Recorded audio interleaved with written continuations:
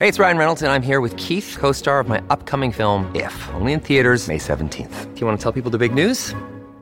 All right, I'll do it. Sign up now and you'll get unlimited for $15 a month and 6 months of Paramount Plus Essential Plan on us. MintMobile.com/switch. Upfront payment of $45 equivalent to $15 per month. Unlimited over 40 gigabytes per month. Face lower speeds. Videos at 480p. Active Mint customers by 531.24 get 6 months of Paramount Plus Essential Plan. Auto renews after 6 months. Offer ends May 31st, 2024. Separate Paramount Plus registration required. Terms and conditions apply if rated PG.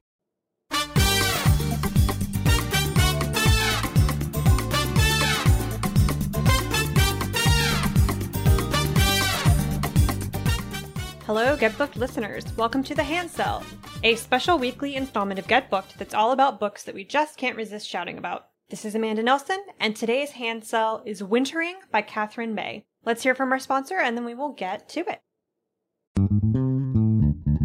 Today's episode is brought to you by Flatiron Books, publisher of 888 Love and the Divine Burden of Numbers by Abraham Chang. So this is an interesting love story. It's great for fans of Tomorrow and Tomorrow and Tomorrow and High Fidelity. It's set in the mid-90s at NYU, and it follows young Wang, who has gotten the advice of love through Chinese numerology from his uncle.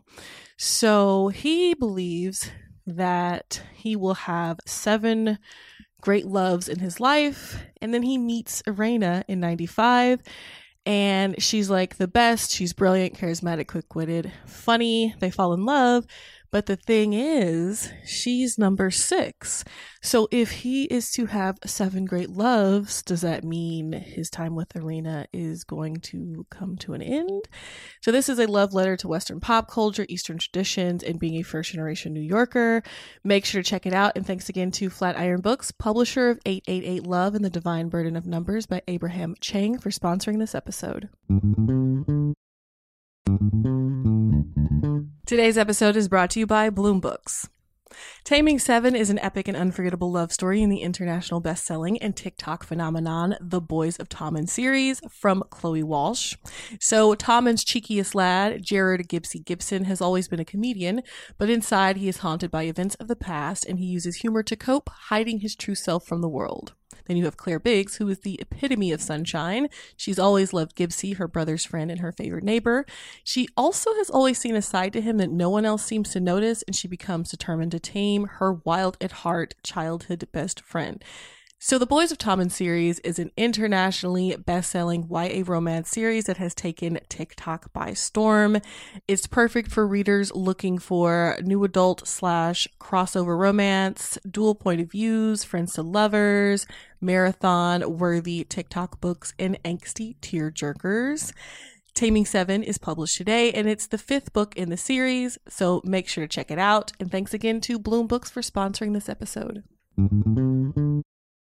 Wintering came out in November of last year from Riverhead and is a memoir / collection of essays that, I think everyone will find quite helpful or relatable right now. The subtitle is The Power of Rest and Retreat in Difficult Times. And the book has nothing to do with the pandemic, ironically, or any political situation that's happening right now. Nothing. Katherine May is British, first of all, so the American political situation probably doesn't concern her too terribly much. But she was a professor living in the UK who all at once started experiencing a bunch of different problems in her life. Her husband got really, really sick. Her son was having trouble in school and had to be pulled out. And then she herself got quite ill and had to take a sabbatical from work, which eventually turned into her leaving her job as being a professor, leaving that entirely. And so, it was a winter kind of season in her life, but also literally winter, dark outside, cold, all of that. And I don't think I need to articulate too terribly much why this would be relatable to many people, especially if you're in the Northern Hemisphere right now. Dealing with a health-related issue that's got you stuck inside. Gee, could it be 2020 or 2021?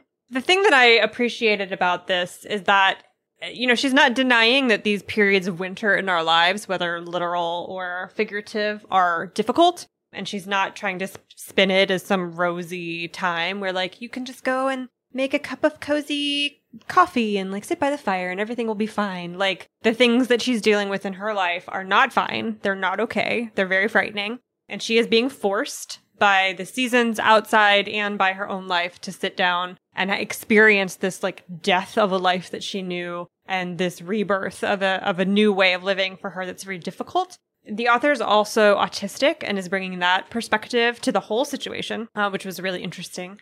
But I found this very comforting. You know, we're all, to a person, 8 billion people on the planet going through a winter together, no matter what the weather is like outside. We're all either stuck inside or outside around other people because we think that COVID is fake, which I'm sure is its own special weird kind of winter. I don't know. And reading a rumination from somebody on the ways that forced sitting can be restorative and restful and not just thinking about it through rosy kind of glasses of like, oh, this turned out to be a blessing. That's not what she's saying at all. And, you know, there's a chapter about how she took up, what's it called? Polar bear swimming. You know, there's people who live in very cold climates who like go swimming in the ocean in the wintertime because they're outside of their minds. She does that and loves it. And, you know, it becomes like a thing that she finds very helpful in dealing with her health issues. And it's just the things that we do to cope, right? It's gentle. The book is understanding.